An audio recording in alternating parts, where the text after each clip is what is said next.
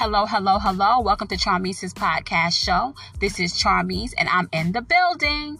Today is May 4th, Wednesday, 2022. And I'm going to be sharing with you a poem that I wrote called Before and Now. For copyright reasons, this poem was written by Charmise Jones. Before the past had me round and round in circles, now I'm walking in my God-given purpose.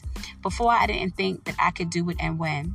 Now I've changed the way I view it and I picked up my pen. Before there was so much holding me back. Now I'm right on track. Before I was in my own way. Now it's a new day to accomplish everything that the Lord has for me purposely. I hope this poem has encouraged you. Have a blessed rest of your day. And remember to be blessed to be a blessing. Tune in next time. Bye.